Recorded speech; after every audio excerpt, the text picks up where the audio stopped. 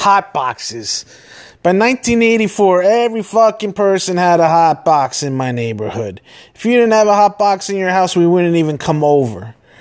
After school, all the boys and girls from 8 to 18 would jam the garage and hover around and watch the hot box together. Channel 27 and 28, Playboy and the hardcore stuff. We used to call them cartoons. What are you guys doing in the garage? Oh, we're watching cartoons. Okay. Fuck yourself. Fucking hot boxes. With the parental switch on the back, real fucking cute. Hot boxes.